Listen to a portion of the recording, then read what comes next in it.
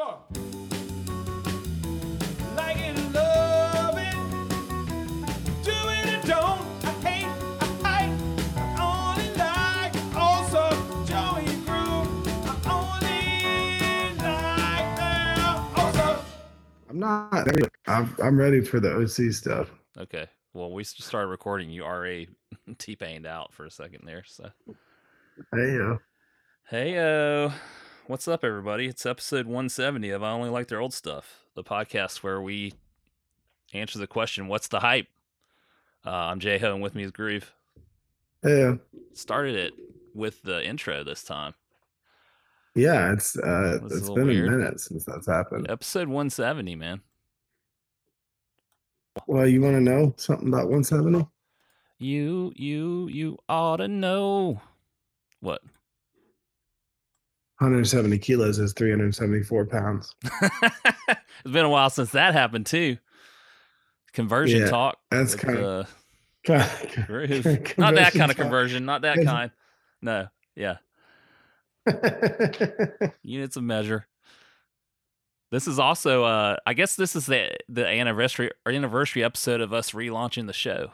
So that's really hard to believe. I know, because that memory popped up. My Facebook memory of it popped up. So I guess it was probably about a week ago that we actually recorded that. I don't even know what number it is. I guess I should have looked that up before we got on here. But I think it was 127. 127. We're up to 170 now. I think we did a better job this year than we've done in the entire history of the podcast as far as like recording. We only missed a couple weeks. Yeah, I know it was 127 because I was talking about it with somebody and I went back to try to find it because I was going to send them the link of it. And I remember it was 127 because 137 kilos is 300 pounds. It all comes back to the kilos. Yeah. The old fish scale. Conversion. Somebody sent me a screenshot of us being back on Apple too, so I guess they heard that we're back. Uh-oh. I don't know. Who knows? Is that somebody I know? It's Amanda. My friend Amanda. Amanda and her husband Larry have been listening on the download, didn't tell me till they said that they were listening to the reboot, and then there was too many inside jokes, so they decided to go back to the beginning and listen to the beginning of the show, and then they kind of stopped after a while. I was like, yeah, you probably shouldn't do that. Just hang out. You'll pick up on the lingo. Yeah, not that original. It ain't that deep. I feel bad for that, for them to think that they needed to go back to the beginning. Yeah. I feel bad for anybody who listens to this podcast, though. Yeah. But speaking of, we got some nominees for number one fan. Well, Larry and Amanda's a nominee, but what's yours? Let me hear it. Well, I think we got 4 nominees for number one fan for down low listeners. Okay. Larry and Amanda, kudos. Okay. Yep. I think Sepku dropping the passive text messages that signify that he's still listening. He has been listening. And Criado, who texted me this week to say, I was listening to episode 167 while walking through Brooklyn. Yeah.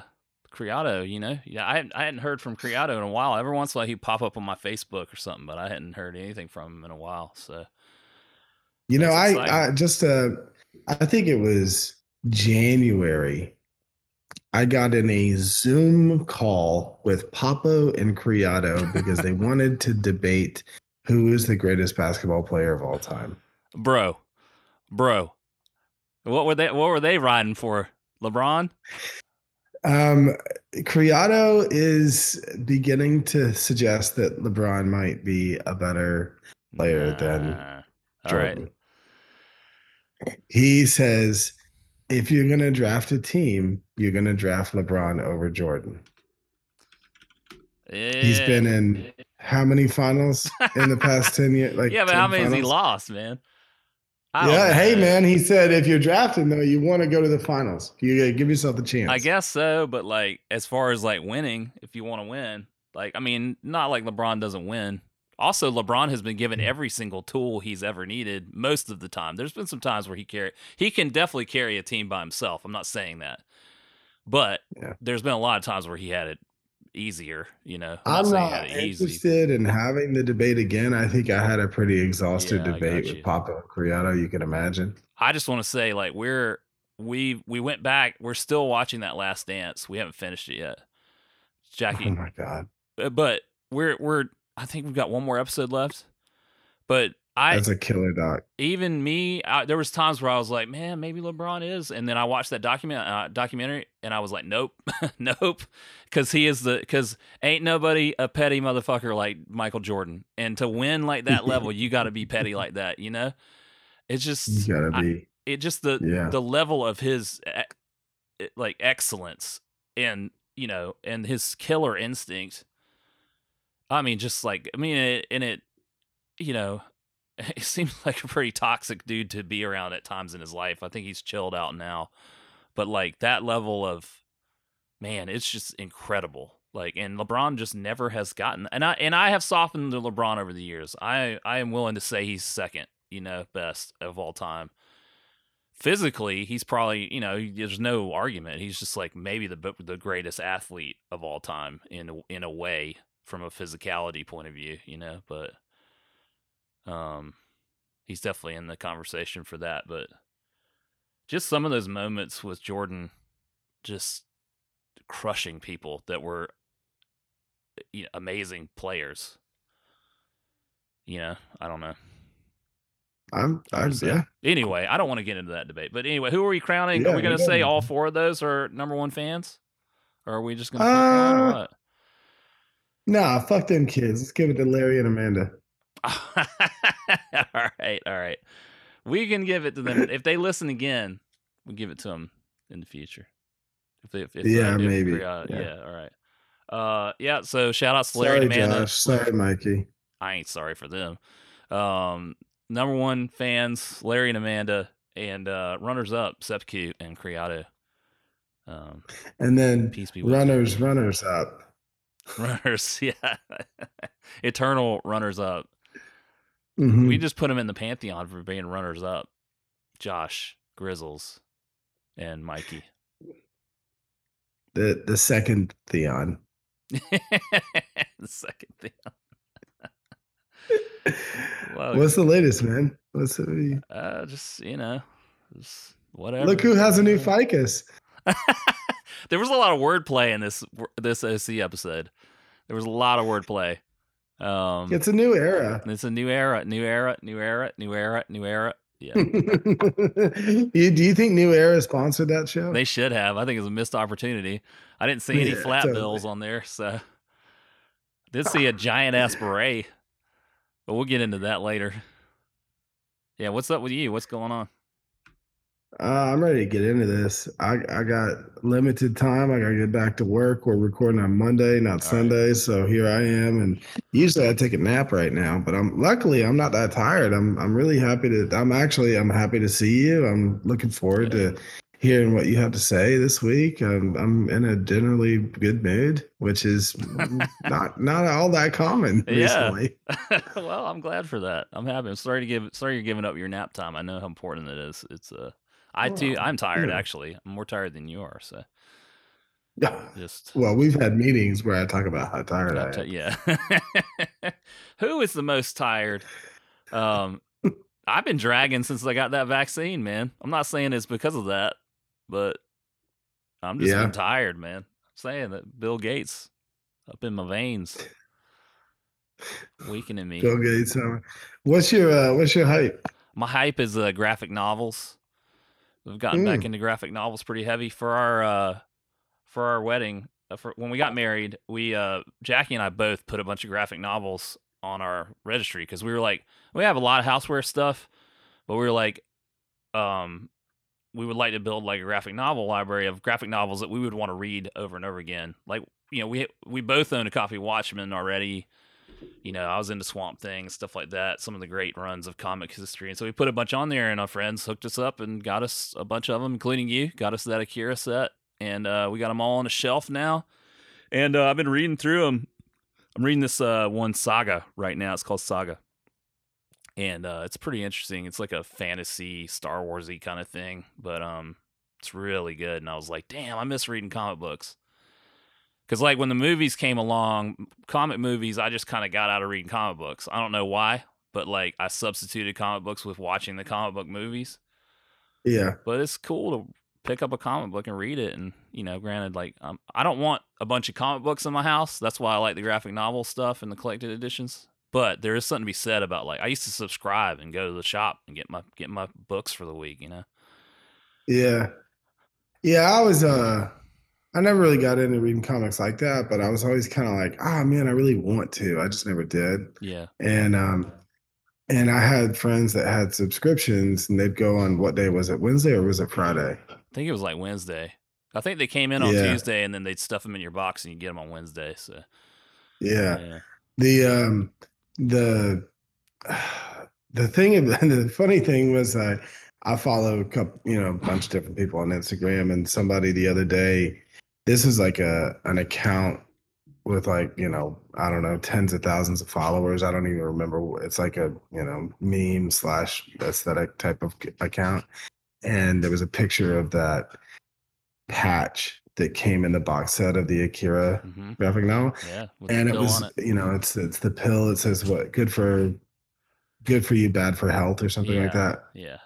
And I responded to that story. It was on an Instagram story, and I was like, "Where'd you get that patch?" Because I was like, "I want that fucking patch." And then they said, "Oh, it came in the box set of the graphic novel," and I got so pissed. I was jealous all over again.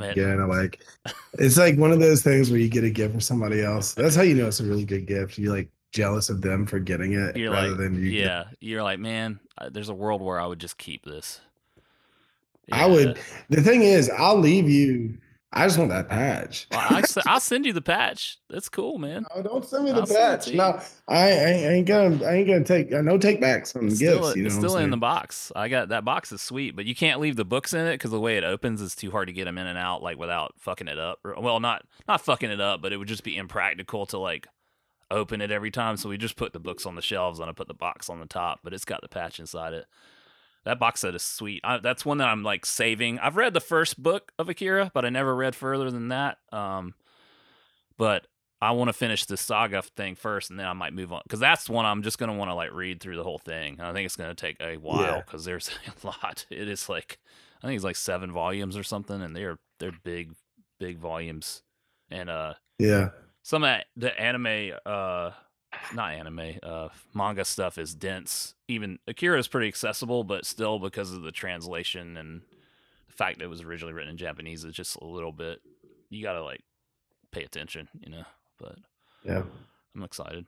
Well, that's dope. I mean, cool. So you're gonna have a little graphic novel library. Yeah, we already on our way. We got pretty nice little selection. I already had a couple, and Jackie had a couple, and then we got like 10 or so other books from people for our wedding. And people were like, so people smoke the what?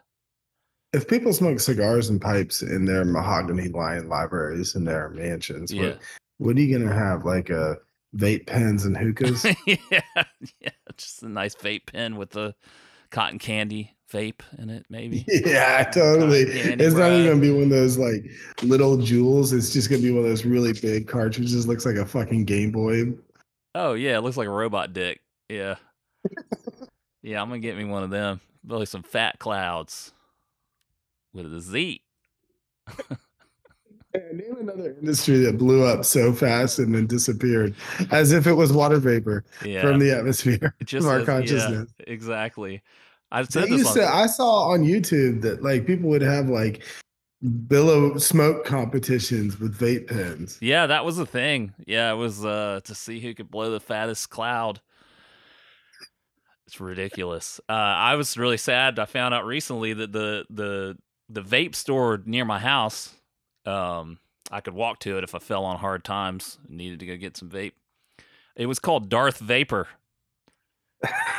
which I just almost ran off the road the first time I saw the sign. I was just like cackling, But now they've changed it to like Cool Vapes or something. And I was like, why are you going to change the name from Darth Vapor, perhaps the greatest name of a store of all time, to Cool Vapes? You think they got hit with that cease and desist letter from Lucasfilm?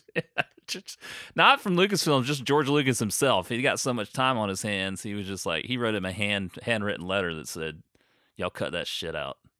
The funny thing is, I'd be more intimidated by Disney than if George Lucas sent me a letter. I'd be like, fuck yourself, fuck you, man. George Lucas. You don't own that shit no more. You sold that shit. I'll fight George Lucas right now. I'll tell you that. I'll fight him right now. So my hype, and I can't believe I'm saying this. Well, I don't know that I can't believe I'm saying it. You always hear people talking trash about going to kids' birthday parties. Yeah. But I went to my very first child's birthday party, I think in my entire life. Yeah. Yesterday. Number one fan, Kyle. Yeah. His son just turned 1. Yep. And I went to their house and got to watch his son play with the smash and cake, which is like a thing that you do now. Yeah. You get like a cake that the kid is supposed to mess up. Yeah. I'm kind of surprised it took people this long to realize that that's a good idea. I guess so. I mean, I miss the old days where I got yelled at for eating my cake, But whatever. These kids are soft these days. They don't know how it is to be 1 year old and get yelled at for putting your hand in the cake. Don't touch the cake. We're going to put this really colorful, tasty thing right in front of you. Yeah. It's yours. But we will dictate how you consume it. Give him the stick. Don't give him the stick. Don't give him the stick. Yeah, so it was like, I don't know, there's probably 30 adults there, and I think there's somewhere in the neighborhood of 50 to 75 children. That's a lot of kids, man. That's a lot of kids. I felt like the only person there that didn't have a kid. I mean, I walked away with 3 kids. I don't know. I mean, I'm taking care of them. They were just giving them away. They were like, here, take one with you. Yeah. It's crazy, man. I knew everybody there. And like, I guess I just didn't realize that just like everybody I know has a kid now. Yeah, that's true. You get to a certain age, everybody do have kids. All my friends have kids. So. Yeah, people be having kids. You're one of the only ones that doesn't. Me, me and you, the only ones left. That's it. But it was fun, man. It was cool. It was chill. I mean, I think I was chilled out because I didn't have any kids. Yeah, you didn't, and you got to walk away from that at the end. You're like, well, that was fun. Well, like I said, I took 3 kids with me. I'm taking care of Sarah, Allison, and Chet. Yeah, Chet. Yeah. Name's a kid Chet. Chet. I don't know. Renaming him. Just rename. There's a lot of kids. Like kind of. I mean, there weren't that many kids. There, it wasn't 75, but it felt overwhelming sometimes. They were just out in the yard, just living their best life, just tackling each other and just throwing shit at each other and just eating cake. And it was cool. I was just laying back in the cut, eating some barbecue, talking to adults, and none of the kids, man, kids don't like me, man. They don't? They're all scared of me. That surprises me, man. I figure stare at me. Kids love to hang out with me. Like they want to come and if I'm at the birthday party for the kids, they're like, "Hey, what's up? You got any games on your phone?" You got any games on your phone? I'm like, why you want to talk to me, man? There's all these people here. Like, okay, cool. Most of these kids are between 1 and 3 years old, so they don't even know about games on phones yet. They weren't to that point, yeah. Even little babies like get excited when they're like, "Oh, I guess I look weird or something." They're like, but not in a scary way. So they're like, "Oh." Well, you don't have a big old beard. Yeah, I guess the beard. I mean, beard scares dogs too, right? So babies and dogs, maybe not. Babies and dogs, man. I don't know. Most dogs like them. Yeah, I don't know. What's not the hype? My not the hype is. I just want to say I told his kid better not think he's better than me. It's just because he had a birthday, Yeah, Kyle. Yeah, you tell your kid, settle down. I'll fight a baby. I don't care. I'll do it. I'll fight George Lucas. I'll fight a baby. My not the hype is you gotta get your left hand 3 sizes too big. You're gonna punch that baby right in the face. That's what I got the hitting hand for that 3 size. I chose correctly. My not the hype is so they Wizards of the Coast that makes Magic the Gathering, which is owned by Hasbro, announced this week that they are completely dismantling the pro system for Magic. So there will be no Magic Pro professional Magic players anymore. They've said they came out and said categorically the pro lifestyle is dead. You will not be able to make a career out of being a pro Magic player. They canceled their... So a couple years ago, they kind of gutted all their like systems to make this thing called the Magic Pro League, which was like the top 25 in the country, or the world, actually. And then they did all this esports stuff, like, you know, trying to make it like an esport and all this shit. And then they had another thing called the Rivals League, which was people trying to get into the Magic Pro League. All that's over with. So they fired all those people this week. They're going to like pay them out for the rest of their contracts, which is like 12 more months or something.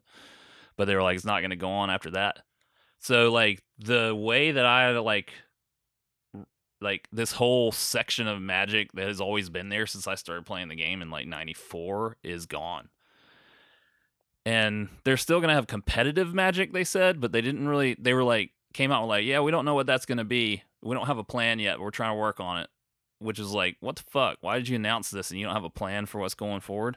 Now, it doesn't affect me directly because like I had no aspirations to be a professional Magic player or anything. Liar. But there was always the chance that you could qualify for the tournaments that those pros would be in and you could play with them, you know? So there was like kind of like a lower level of pro that was semi-pro that you could make the thing, and that's kind of gone now. So we'll see how it affects the game overall. I think it could be. I was really bummed out about it because it could like really affect the game negatively overall. But you know, whatever. It's just things change.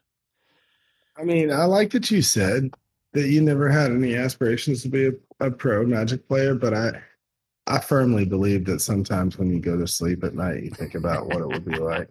I mean, I think everybody that's passionate about something like that thinks about it at some point in time. There was an avenue for me to potentially, in a very small window of me to be able to do that up until a couple years ago when they changed this whole system because it was almost impossible to get into the Pro League. But to go to the Pro Tour, which they changed the name of the Pro Tour and like all this shit, and like there's a Hall of Fame that they took all the invites from, like... They've done a bunch of shit to like fuck up the dream, I guess. And that was always the thing that drove people. Like, people go to local contests because if you won a local contest, you got to go play with the pros of the Pro Tour, you know? Yeah. So now it's like, well, that sort of carrot and stick's not going to be there. And, you know, the company's making record profits. So it's like, okay, well, fuck us, I guess, for liking this game or whatever. But, I mean, it would compare to like, disc golf. I mean, sure. Even I know the pros of disc golf, like some of them, a handful. I know Ken Climo's name. Granted, he's not relevant anymore or whatever, but I mean, he's the Michael Jordan of disc golf. You know, well, I mean that's debatable. I'll have to we'll get Grizzles on, and we can have that debate. There's an argument for LeBron being the best disc golf player of all time. I know I think Paul McBeth is probably going to be named. I think most people think Paul McBeth is the GOAT when it comes to disc golf now. Okay, well there you go. Yo, can I tell you, Paul McBeth just signed a $10 million contract with Discraft. Holy shit! Yeah, that's crazy. People are like, disc golf can't be that. What are you, as a pro, you make what, $10,000 a year? I'm like, motherfucker, $10 million over 10 years. Yeah, that could shows you comparison to the size of Magic, because like the Magic pros were getting paid $70,000 a year, and that was too much for Magic to pay them, supposedly. So what's crazy is that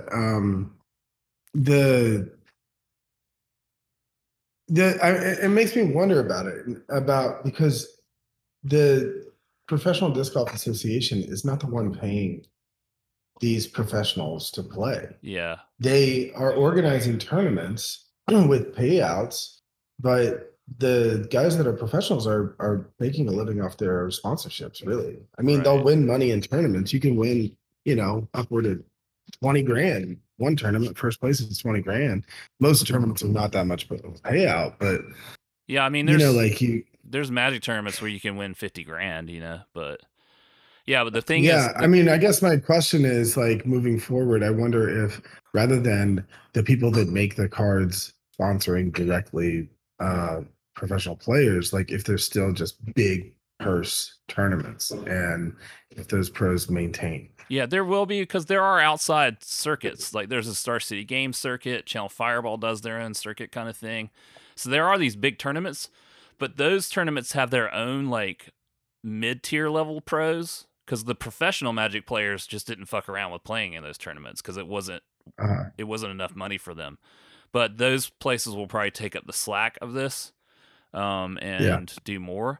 I mean, it's a little bit of not a good comparison to disc golf because disc golf is a game that has 50 manufacturers, right, of disc golf. So there's probably 200 manufacturers of disc golf disc.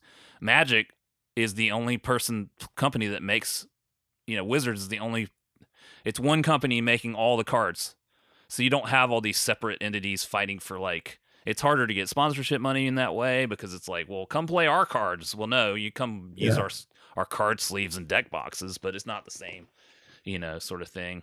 Yeah. So it's kind of hard to say. I guess maybe there's a limit to how lucrative it can be, but they're making record profits. They also own D&D, and they made a shit ton off of D&D last year. So hell yeah, everybody is sitting at home playing Zoom. Yeah, for sure. But it's a weird thing. They I always use the term stepping on rakes. That company just steps on rakes all the time. They had a tournament last weekend that I played in, and they had to refund everybody because the server stopped working about halfway through, and everybody was pissed off. And then this weekend, they had a qualifier tournament for the Pro Tour, like the Mythic Tour or whatever. And they told everybody to bring a certain type of deck, register a certain kind of deck, and everybody did. And then they accidentally set the tournament to be a different format. So they needed a different kind of deck. And then they told everybody to keep playing anyway. But then halfway through, they were like, yeah, we're just going to reset everything. And it's like, okay, well, this isn't a small indie company. This is you made $400 million on this last year. So what the fuck is going on? And you just fucked all this shit up you just shit on everybody this week. And then last weekend you had a problem. It's just, I don't know. We've talked too much about this. No, it's fine. And I'm going to keep talking about it too much because I'm going to bring it back to disc golf. Yeah. It's not the same fuck up, but it's similar in the sense that, so I watch all every weekend is a big tournament. Mm-hmm. And, I keep up with it via these different disc golf media groups that, package the tournaments just like the Golf Channel, and they put them on YouTube. And this tournament that is just finished this weekend out in California is called the OTB tournament. And I think it stands for Only Throw Bombs. It's like the longest disc golf course for the Pro Tour this year. There's a hole that's 1,200 feet. Yeah. And there's another one that's 1,000 feet. For context, most people are throwing on holes that are 250 to 350 feet. And on the 18th hole, it's a gorgeous fairway. Most of these fairways on this disc golf course are very low hanging trees, but really, really long. So you got to throw these really gorgeous shots. A lot of rollers being thrown. But there were these 3 trees that form this tunnel. And it's a triple mandatory to go through those trees, that you have to go through those trees in order to make it right. But in the tournament book, they did not list the triple mando, even though everybody that throws on this course, they know that it's a triple mando.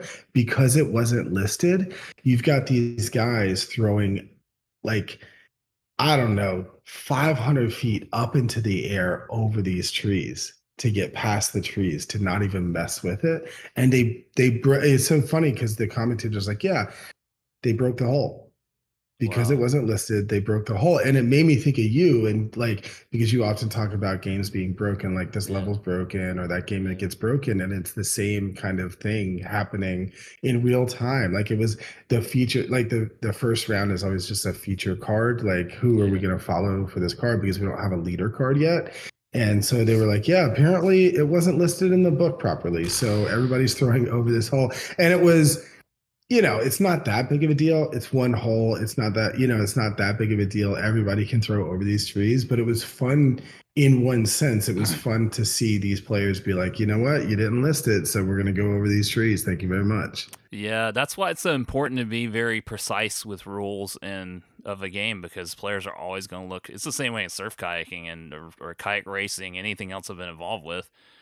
They're going to look for a loophole, and it's you got to be very clear with your rules, and that it creates an unfortunate situation where there's okay, well, all the guys threw over the trees, but a couple of them didn't because they thought that was in the rules, which it wasn't. And like then it's not fair to them. But then it's like, well, what do you do? Like it wasn't in the rule. Like I don't know. It creates a mess. Yeah, well, it's funny. And speaking of Grizzles being second place in the second Theon, he's really into F1 racing now. Yeah. And that's like the number one thing in F1 racing is like trying to break the rules by out engineering the rules. Yeah. And it's really crazy to get into that, or to like follow it, because that's all that's happening. And then other teams are lodging complaints, and then there's this body that decides whether or not, you've got, I don't know, like, it's like, is it breaking the rules, or is it a part of the game to try to break the rules? Right. And it seems like in F1, it's a part of it. It's like, yo, you didn't explicitly say we couldn't do this, so we're going to do this until you say we can't do it. Yeah. That's interesting. I don't particularly like that kind of gameplay. That's not my style as like a sportsman. No. But I have a healthy respect for when it's the culture of the sport itself for people doing it. Yeah, I guess if it's agreed upon and it's kind of like allowed, then I don't know. I like to have rules in games and stuff, because I think that like that allows me to actually prove that I'm the best, not that I can figure out the rules and be a rules lawyer, It's like I like to actually follow the rules and do it the proper way, I guess. But I don't know. Everybody's different. Every sport's different. But yeah, if you could imagine, what if all the the disc golf pros, the top ones that all of a sudden they sent out a statement, said all those people we're not going to pay them. None of their sponsors are paying them any money, and they're no longer disc golf pros. That's how that announcement was this week for us with Magic. It was. I don't even understand it. I don't even get it. I guess it's just the board just wants more money. Like that's all I can think of. They felt like, how are you going to grow your sport?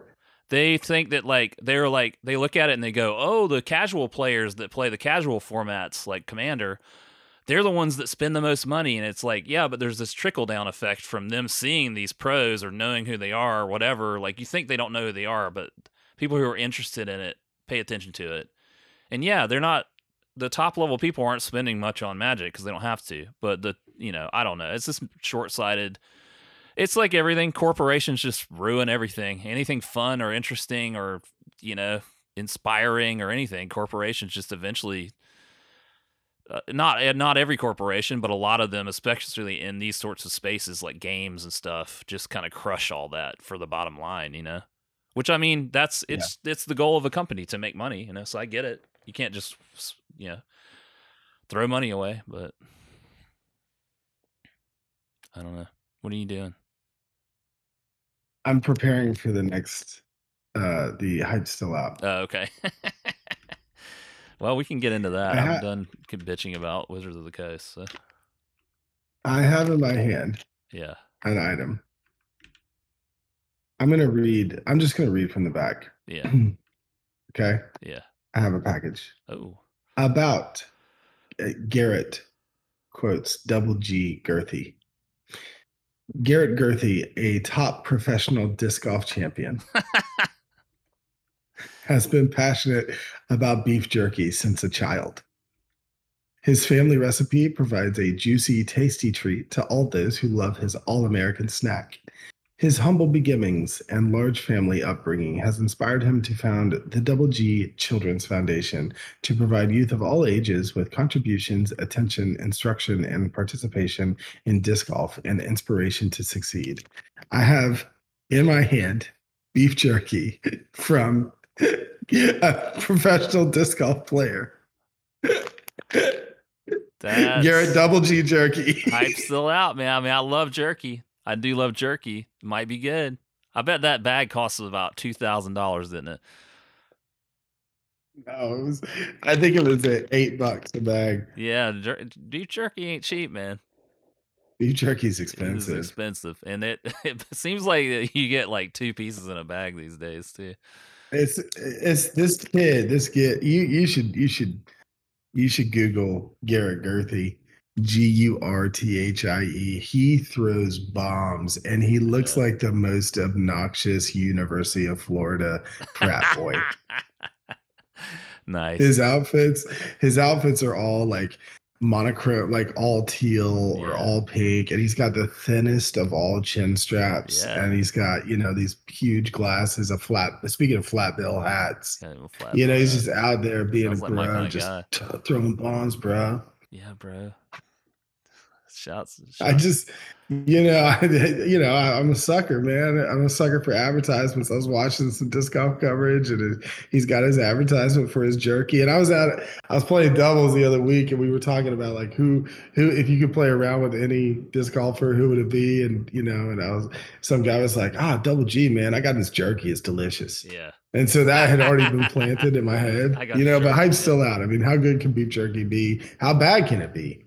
I mean, I don't know. Yeah, that's a good question. I think that I guess I've never had truly bad beef jerky.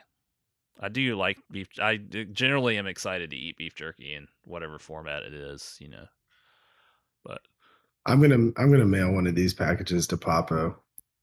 Just get a review. Well, Papo's been getting back into disc golf, and he loves Garrett Gurthie because he's a Florida boy. Yeah. I've seen him post some pictures and stuff of him playing disc golf. Yeah. Well, what's your hype still out? So we got this local music venue that I've been sending you updates on.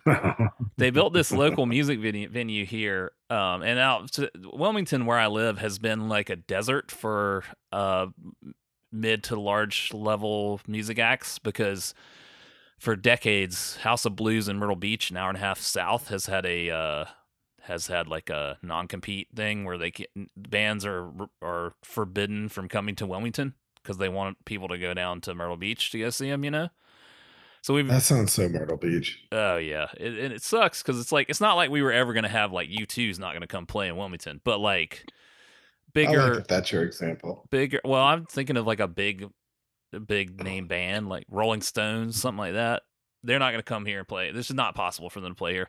But you have bigger bands that I would want to see. I mean, potentially Modest Mouse could come here, a band like that. But they're not going to because Ticketmaster's got an embargo on it and all this shit. Well, Ticketmaster has the city sold the rights to this place to Ticketmaster, and now Ticketmaster's coming in and taking over our really nice we have a little amphitheater that gets small regional acts and stuff. It's a cool place, and the radio station is the one that has always managed that, but now Ticketmaster's taking it over, so they're gonna fuck that up too.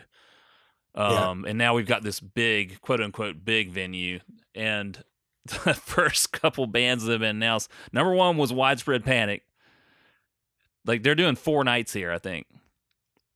3 nights. Man. They're doing 3 nights every night. They already sold out. And then I got a notification today that 311's coming here. So there you go. It's like they listen to the podcast. What? Maybe I'll need to come on down and we can go see that show together. What, the Widespread Panic? 311. Nah, man, 311. Good luck getting tickets.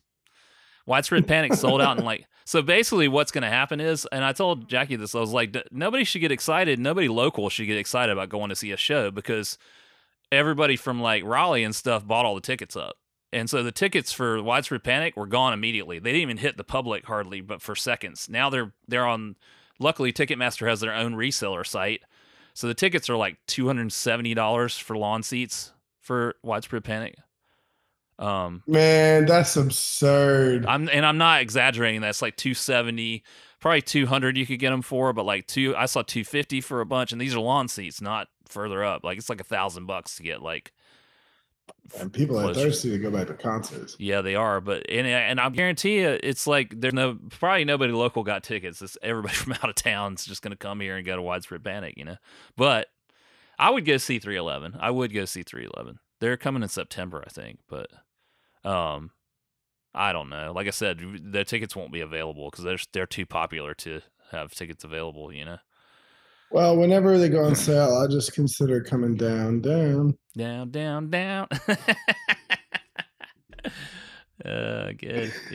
going on sale Friday. We can try to get some. Yeah, all right. What have you been consuming?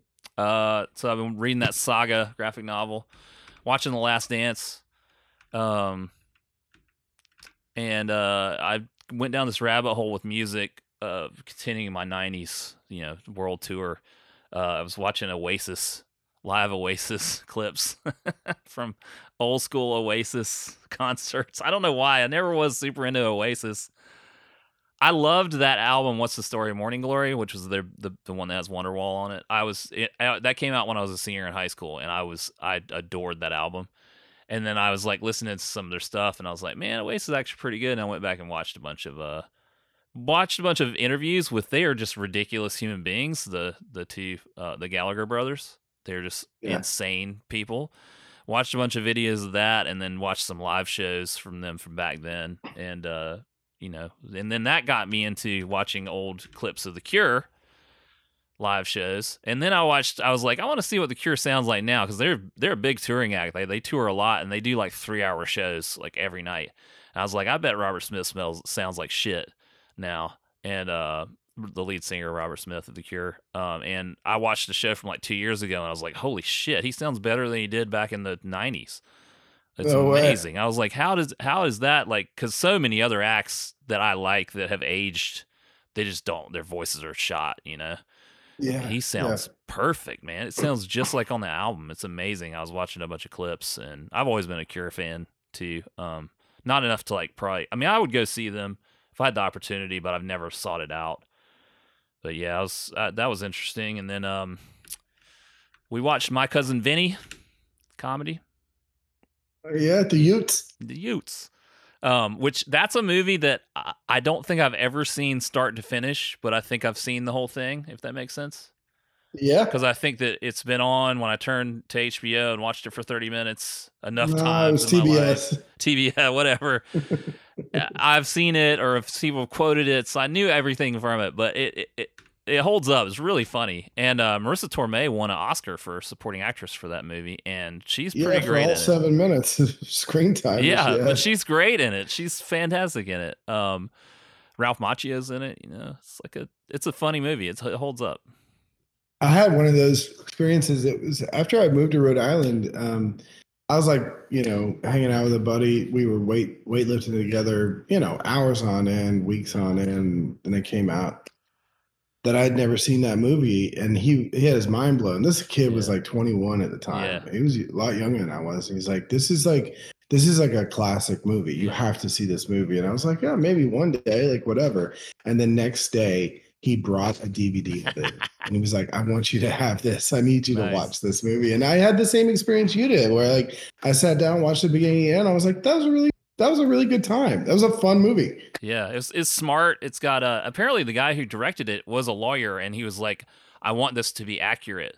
So Jackie said that she looked research stuff after we watched it. She's like, yeah, people actually show this in film school as like, I mean, not film school, in law school as like, hey, this is a movie that actually gets the law right, like the way that they do the certain processes and stuff. So it's taught in some curriculums actually. It's like, so it's just interesting. But and that movie was well regarded when it came out, because it got a bunch of Oscar nominations and other award nominations, and was kind of a critical darling. So, but yeah, it holds up. It's good to watch it. Yeah, man, that dude's a great actor.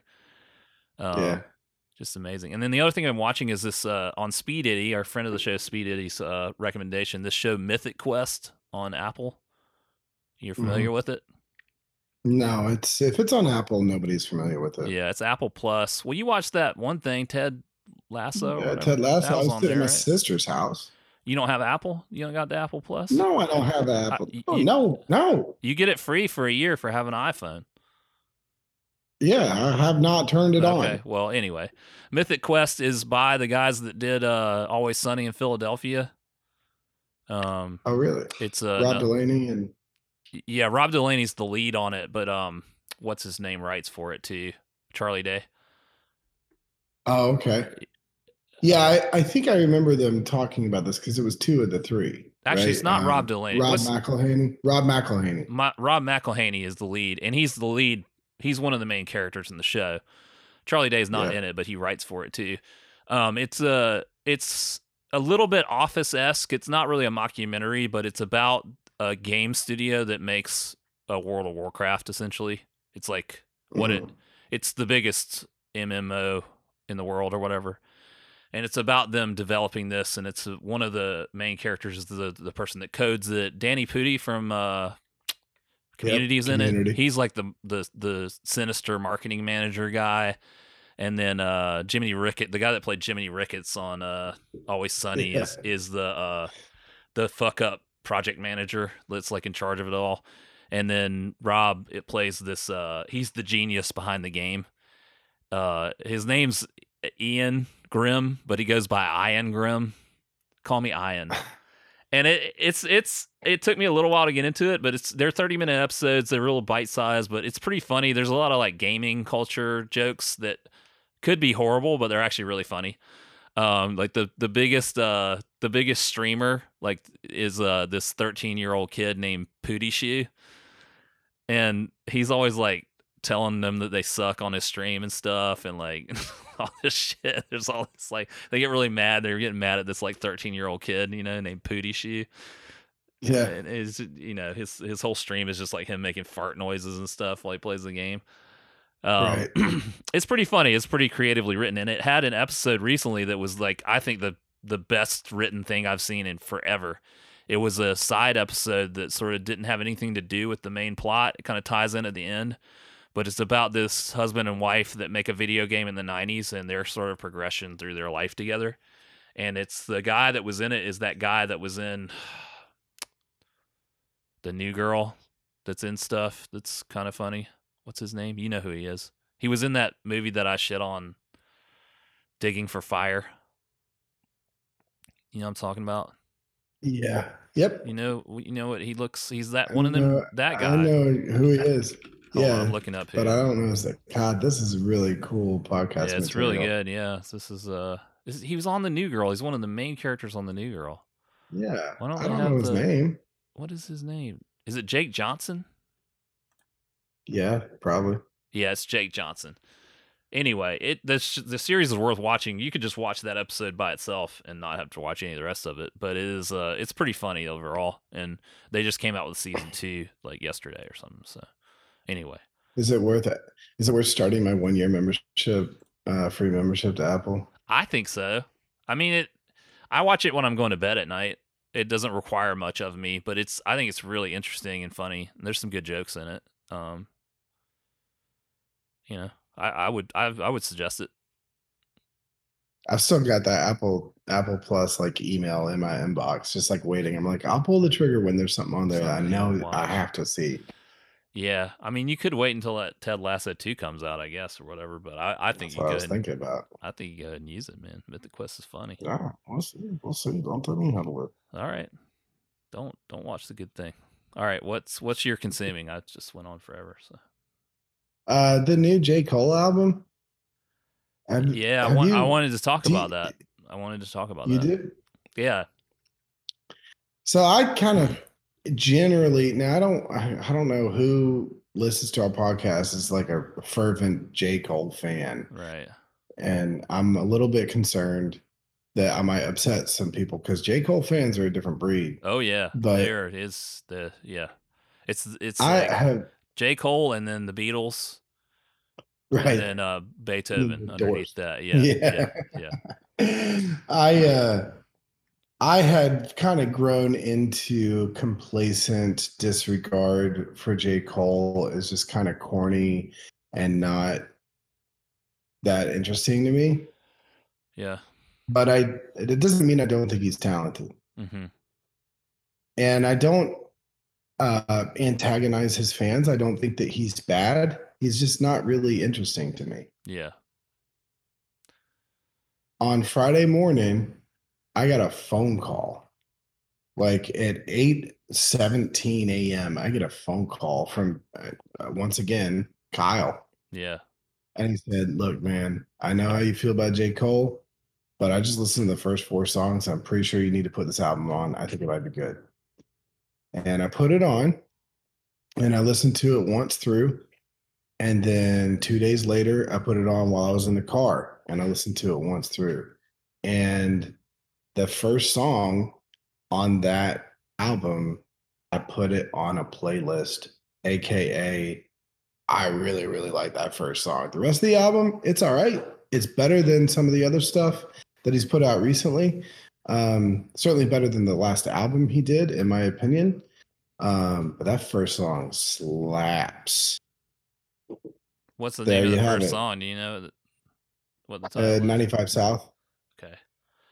Yeah. Have you listened to the album? I haven't. I've seen a lot of people talk, especially like music related groups that I'm in online and stuff. Like I'm in the Sauce Gods podcast group and stuff like that, and they'll bring up current hip hop and R&B albums and discuss them and stuff. And so I've had it on my mind, but I just do not give a shit about J. Cole.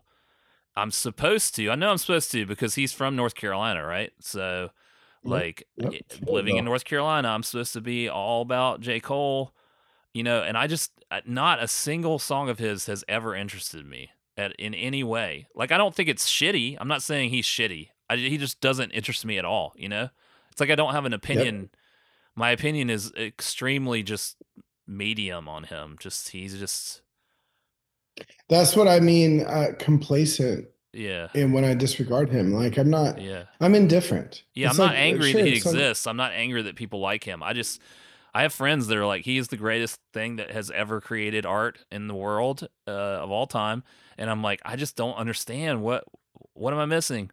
So I guess I'm going to check it out and just see. I mean, who would you say are J. Cole's contemporaries? Like what would be in the same sort of vein of what he does? Well, okay. So I think that depends on how you view it. Like he's a rapper who produces his own music. So in that vein, I would say he's like Big Crit. Mm-hmm. And in that vein as well, in the sense of like Big Crit's different because I think he's a lot more regionally specific and his themes are different than J. Cole's themes. Like Big Crit's not trying to be, and I hate saying it this way because there's just not a better way of saying it. I don't think Big Crit's really trying to be mainstream. Uh-huh. Some of his songs he'll say like, you guys claim to want somebody like me, but you don't really want somebody like me, which is why I'm not mainstream. Like J. Cole is very obviously trying to be popular. Mm-hmm. And I think that includes a different set of themes and tropes and lyrical content. Now, it's very known that I'm not that deep into lyrics just in general. I just like delivery and intonation and syncopation and then melody when it comes to considering lyrics. But J. Cole's contemporaries, as far as like who is making albums right now in the same vein, I would say like he's with like Drake and Kendrick and Young Thug in the zeitgeist of the culture right now. Right. And most people think of Kendrick as like much more thoughtful, much more talented. They think of Drake as a lot more chameleon-esque and able to like fit in with what is happening in music right now. And then like Young Thug is a spearhead of like a genre bending movement. And now he has a bunch of little children that are like him in their style, right? Whereas J. Cole has always kind of existed in this, in my opinion, popular but middle of the road sound. And it is original to him, like he's creating these sounds, but I think the reason that both of us are lukewarm about it, it's not special in any one direction. It's just good enough. Right, but it's special to the people that it's special to. Then that's the part. It's special but part of the reason, and this is what's frustrating, the reason that people think it's special is because he did it himself. Like, oh, he went platinum with no features. It's like the biggest thing about it. It's like, okay, cool, like good for him, but like there's not you walk away from it doesn't stick to your ribs the same way. Like what is unique, what is new? There's nothing new here. I agree. I was gonna say I would compare him to like Kendrick, because I would say he's in this like maybe to The Weeknd a little bit too, just because it's like this sort of like genre of hip hop that's not afraid to be R&B too. Like it's like rappers that aren't afraid to sing, I guess, in a way, too, and incorporate that sort of like melodic kind of thing into their work. It has a softer edge to it than some other stuff that would be out at the same time, which I think it gets criticized unfairly for, because I think it's great that they like have this like, I like the emotion in their work, Yeah, and I don't actually criticize him for being softer because I think it's disingenuous when he talks about, like, when he tries to front about being hard. It's like Drake trying to talk gangster. Like you're a fucking actor from Degrassi. Like, own your lane. Like, be pop. It's okay. Yeah, it is. Yeah, I agree with you. And all those people you name that are contemporaries, I like all of them better than J. Cole. Like, I really like Drake. I like Young Thug a decent amount. I haven't like dove in depth in his catalog, and I love Kendrick, you know. But I see why Kendrick is special. There's this like poetic aspect to his work that I'm like, oh, this is something else. And like he's not just trying to make singles. He's like saying something and, you know, making an album. And I just don't. I mean, I guess J. Cole's doing the same thing. I just don't like the product. Yeah. I mean, look, I welcome the feedback and people pointing us in directions of songs that like are better thesis statements. But like, I mean, that album, Forest Hills Drive, it's a good album. Yeah. It is good. You know, it's all the way through. It's good. And when I was listening to it for the first time, I was really taken by it. I was like, oh, this is really good. And I listened to it for, you know, regularly for several weeks and months. And then I just haven't listened to him since. And every time I've been, you know, if somebody's put him on, I'm like, yeah, this is fine. It's just not exciting. This most recent album, that first song is fun. It's so fun.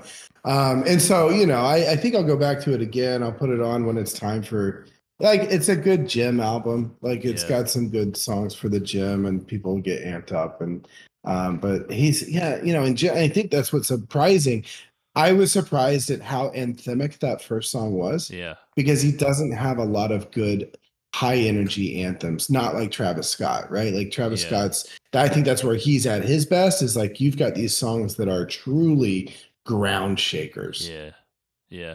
And can, you know, like, it's like J. Cole's like, he doesn't have ground shaker anthems. He doesn't have anything that he's doing new, like genre wise. He's not lyrically talented the same way Kendrick is. He's not poppy the same way Drake is. So he's just like in this middle space that's just like, he may be throwing fastballs, but that's all he's got is the fastball. And it's not 100 miles an hour. It's like 93 miles an hour. And it's like, well, I'd rather listen to a curveball or a breaker or, you know, or 100-mile-per-hour fastball. Yeah, for sure. I had the same feelings on it. And this isn't a situation like of me going, oh, fuck off Sublime fans. I'm like, I'm not saying fuck off J. Cole fans. I'm like, tell me why. I mean, yes, give us feedback. Tell me why I'm supposed to love this. Like, tell me how to love this or why you fell in love with it. Because I don't. I just don't care. It's almost like I wish I would dislike it, but I don't. I just don't like it. You know, it's like, it's just so medium to me. And I mean, I've played his songs when I was DJing, you know, like, and never got any reaction from anybody in the crowd from it. They never went over well at all.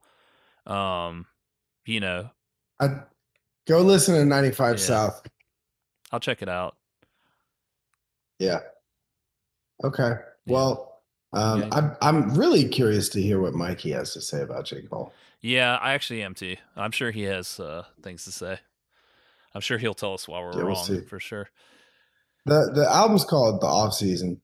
Okay. You know what Mikey's going to do is he's going to say, well, he's more like this other rapper. And it's going to be like, oh my God, he's totally right. Why didn't I think about that at the time?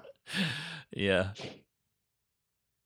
You know who's going to come in as like a huge J. Cole stan and it's going to surprise us and be like, oh, yikes. Who? Ninja T. Yeah, man. Ninja T will explain it to us. Hey, man. Yeah. Look, man, you got to go listen to this song. You got to remember Fayetteville. You know, we got to have somebody stand up for the Carolinas, man. I have a friend whose legitimate favorite rapper is Petey Pablo. Because Petey Pablo is from North Carolina, you know. So, that's to be honest with you. The end of that song that I'm talking about, sounds like Petey Pablo. Yeah, he definitely had an influence on stuff around here, but he shows up in town every now and then. He'll just be at the club. Well, look, I appreciate y'all listening to this podcast, but the truth of the matter is, if you don't watch the OC, get the fuck out. Welcome to the OC, bitch. R.I.P. Luke. All right, this is the OC Season 2, Episode 4, The New Era. And we know why it's called The New Era, because they say that phrase 500,000 times. Every single character in the show, this episode says New Era. It's New Era. We're in a new era. I'm in a new era. This is a new era for me, etc., etc. All the way through the show. It jumped the shark, I think, when Jimmy was eating a lobster roll that looked like a hot dog. And he said, I love this new era. yeah, it was like, all right, come on, man. That was one too many. I was with you on the rest. So we have a couple plot lines here. We're still in the sort of limbo of Seth and Ryan are trying to find their place back in the hierarchy of school. They're not together with Marissa and Summer, and they're trying to reconcile themselves with that. And they're also trying to deal with these new characters in their lives. Seth has decided that he wants to get over Summer by finding a new girlfriend. And so a lot of the episode is him going, I need to find a new girlfriend. And then Ryan sort of like putting up with his sort of self-centered behavior once again. And Ryan's trying to figure out if he likes this girl, Lindsay, that, he punched in the face last episode on accident. We have Sandy going through, Sandy has been fired from the firm that he was working for because he's representing Cal. So he's trying to figure out why Cal doesn't want to participate in this. He's like left that he's got fired to represent Cal, and then Cal doesn't want to help him in representing him. And there's some deep, dark secret that we haven't gotten to yet. And then we also have Kirsten dealing with, what's her name? Julie Cooper, being the CEO of the Newport Group, and she's supposed to be a figurehead, but she's decided she wants to be involved in the process, and winds up fucking a lot of things up along the way, and then she tries to fix all that later on in the episode. I have a question for you right now. Sure. You said Cal has a deep dark secret. Do you remember what it is? Yes, I have a general idea. Don't spoil it, but I have a general idea of what it is. I didn't know whether or not you would remember, and I didn't remember. I remember it. I don't know how the details of how it's integrated into the plot, but I do remember that there is Okay. Okay. Yeah, so that's kind of the episode. We have well, I'm leaving out part of it. The Seth and Ryan decide to go on this double date. Group hang, and that's the thing they go over this sort of like terminology that was hot at the time of group hang. They make fun of it, but they're going to this killer show at the bait shop, and it's Seth has gotten Ryan to hook him up with the Lindsay girl that he's interested in, and Ryan is hanging out with Olivia Wilde. Is that her name? Olivia Wilde? Olivia Wilde, just as in case you've forgotten, the 17-year-old bar manager. Bar manager, yes, in charge with of her own office. Yeah, and she's in charge of paying the bands. We find that out in this, yeah. Mm-hmm. So we have this sort of like, it's another chance for them to use the bait shop, and they have the killers there. Are we going to talk about this? Are we going to talk about the killers right now? No, we can talk about it when we get to it in your notes. I'm done with the recap. So where do you want to go? I want to start out with Marissa's outfit at the top of the show. Flat cap, plaid pants, sweater vest, jewel pin. Looks like she's going golfing. Was she wearing the hat then? This was before the hat. She was wearing the hat at the start of the episode when they show up to school, and then she goes to see DJ later on in the day. Like, that outfit was the loudest, most extra outfit I think she's been wearing at all ever. Definitely the most loud. Huge beret on. In season 2. Yeah, she had this huge beret on, like novelty. It was a flat cap. Oh, well, she was wearing it like a beret. Yes. I wrote in my notes, baguette saleswoman, ? It's like she should have been selling baguettes or something, like it's just contract. She looks like a mime. Like she's dressed like a mime from like a French mime from an old movie. Yes. It was brutal. That brooch she had at the V of her neck. Yeah. They are doing too much. I think they were pranking her, and they just went with it. Lord have mercy. I was just like, good God, what does she wear? That's a costume. That's not an outfit. We talk a lot about like poor Marissa and like her mental health, and like they're not showing her drinking. Yeah. But like with an outfit like that, you know what I'm saying? She started drinking early today, and just before she put her clothes on. Yeah, this looks good. Oh my God. Yeah, that was intense. I did want to bring up before we go too much further. Once again, this show, which is a network show, has some really nice artistic aspects to it. There's some really great shots in this episode. In particular, the cold open, I guess, of the show. They're doing a follow, like a Scorsese style follow with the camera, where the camera's following them around. It's one take. It kind of swings around to the front of the character and behind, and then they go through. And it's Seth and Ryan talking about, Seth wanting to find a girlfriend or whatever, and then they go from the pool house through the kitchen to the stairs to the second floor. Yeah, and then Sandy and Kirsten. Then it goes into Sandy and Kirsten's interaction, and it sets up the whole plot of the episode in this way that's like perfect, like, and it's all like one shot and continuous and just a really nice shot, and it's like a walk and talk kind of thing, and there's, I don't know, just I thought that was pretty good. No, I think that's that's I didn't think about it when I was watching it, but you're totally right. Like we go pool house, we back into the kitchen, we go through the kitchen to the stairs, and then there's a transition, and there's actually Sandy picks up on what Seth says, and it's a new era. I'm working for Caleb, and so we've tied in the theme of the show, and then we back through Sandy and Kirsten back into the kitchen, and then when their conversation is done is when Ryan and Seth come back into the kitchen, and we've convened all four together.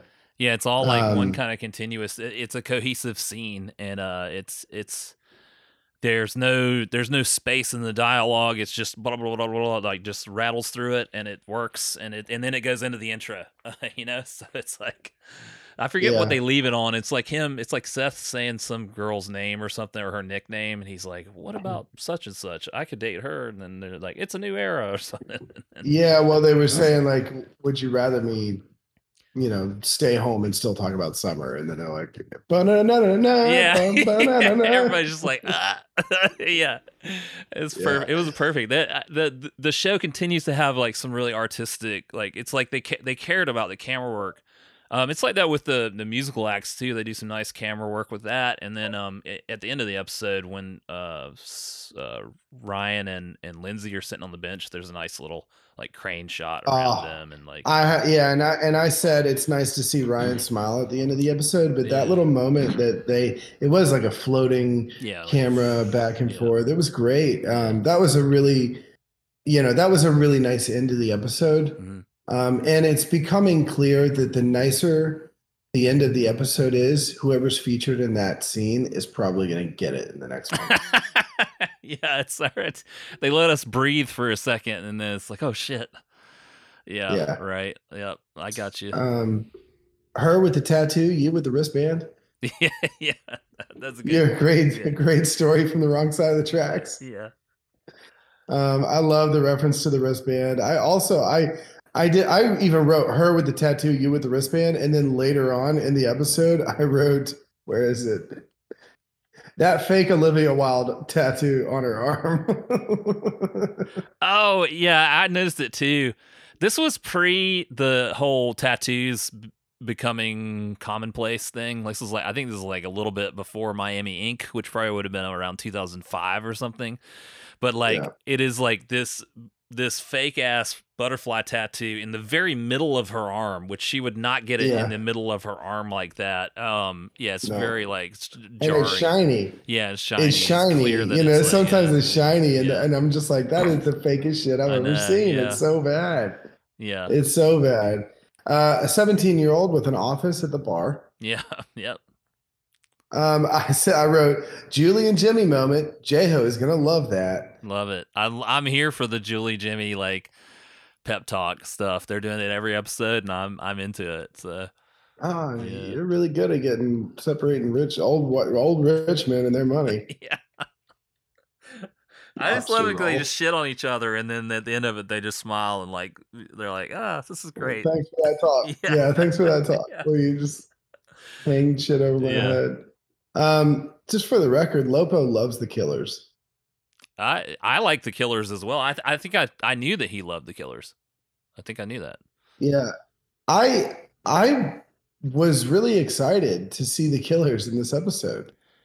Yeah, looking back, it's kind of impressive that they're in the episode, and I forgot. I was like, oh, this is before the Killers were like the Killers, because that album Hot Fuss had come out like 2 months before this episode aired. So it wasn't, and it took a while for them to like take off, you know? And so this was like pre them being a phenomenon. Like they were real hot about a year after this, you know? So they weren't super explosive hot. They didn't have a huge fan base yet. It was still like getting an indie band, you know, on the show. And so it's kind of impressive. Also, like they're singing Mr. Brightsides, and can you imagine going to a concert today where they play that song and people not singing at the top of their lungs and nobody in the crowd singing? And it's because that song was just a song. It was just a song. They hadn't even, I don't even know if they'd released it in America as a single yet. I have written here, Brandon Flowers is so young in this episode. He is, yeah. He looks like a baby. Yeah. And he looks totally bored. And all these indie rock bands of this era dress like business casual. Like unbuttoned dress shirt with stripes. And like, you know, they got into like a glam look later. They're not rock stars in this. They're just, that who they were before they got famous, you know? Yeah. They're trying to get put on here. Yeah. They're trying to get put on. Yeah, and it was that was really neat. That was probably my favorite part of the episode. Yeah. I was like, because I too have gone through my whole Killers fandom, and like I still like them. I think they're great. I think Brandon Flowers is a great musician, a great songwriter, and like you said about The Cure, like he sounds the same on stage as he does, you know, on the album. And it was just I like saw it.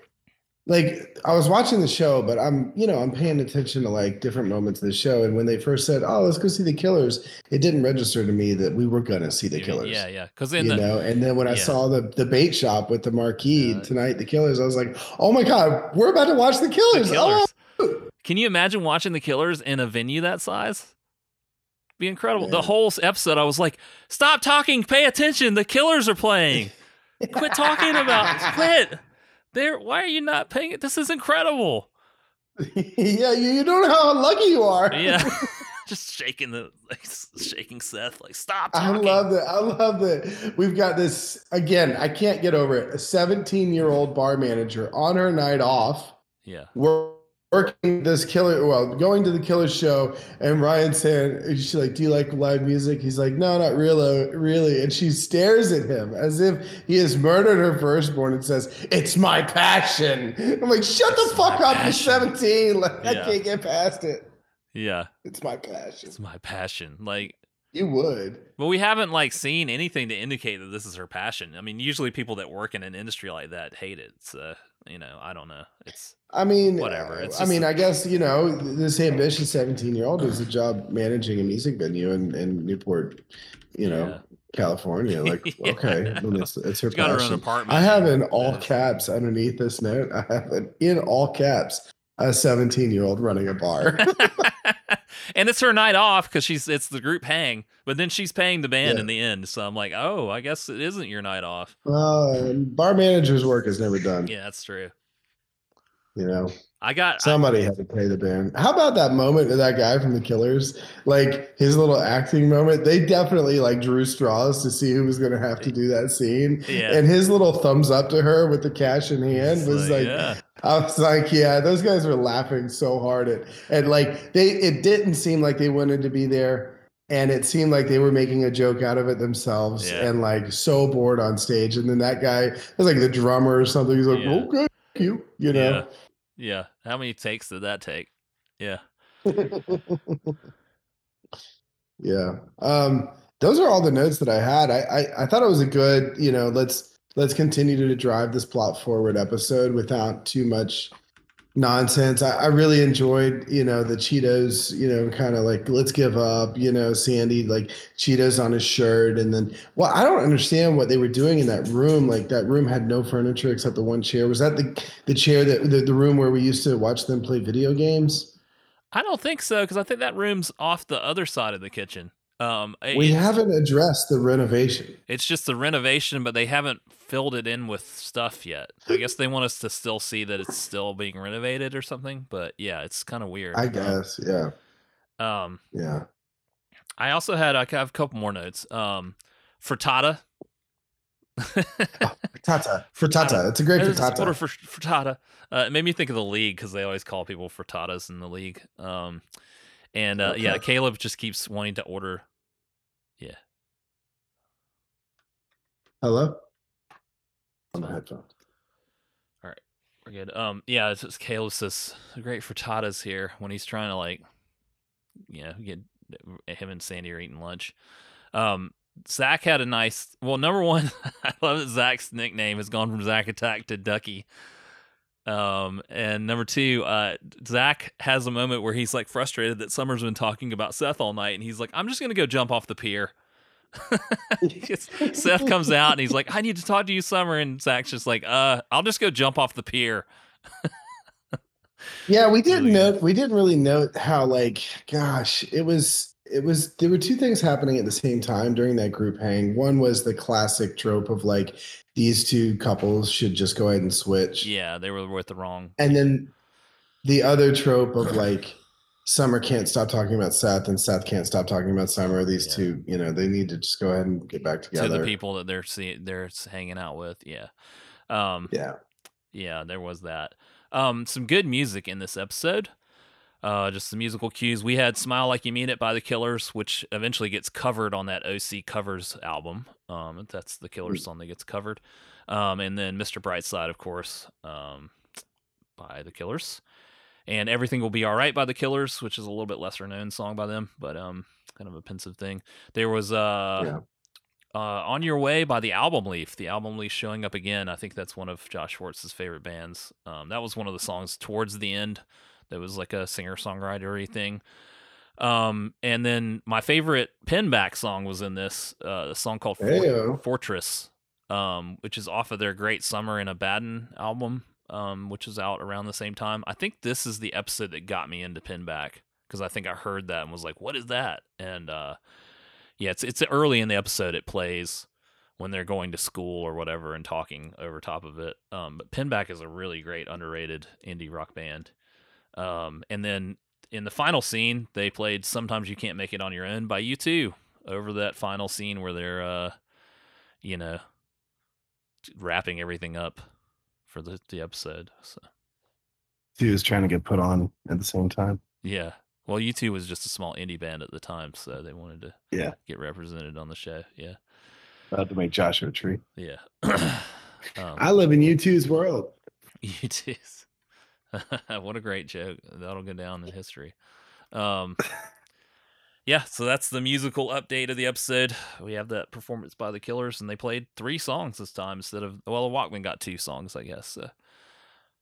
Yeah.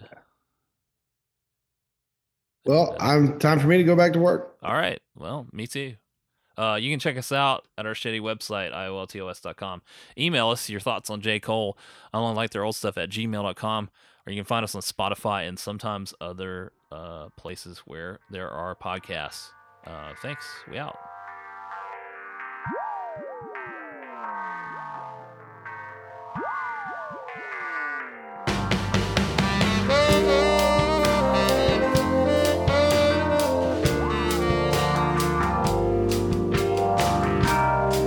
You just enjoyed another episode. I only like your old stuff. We'll see you next time. Have a good night.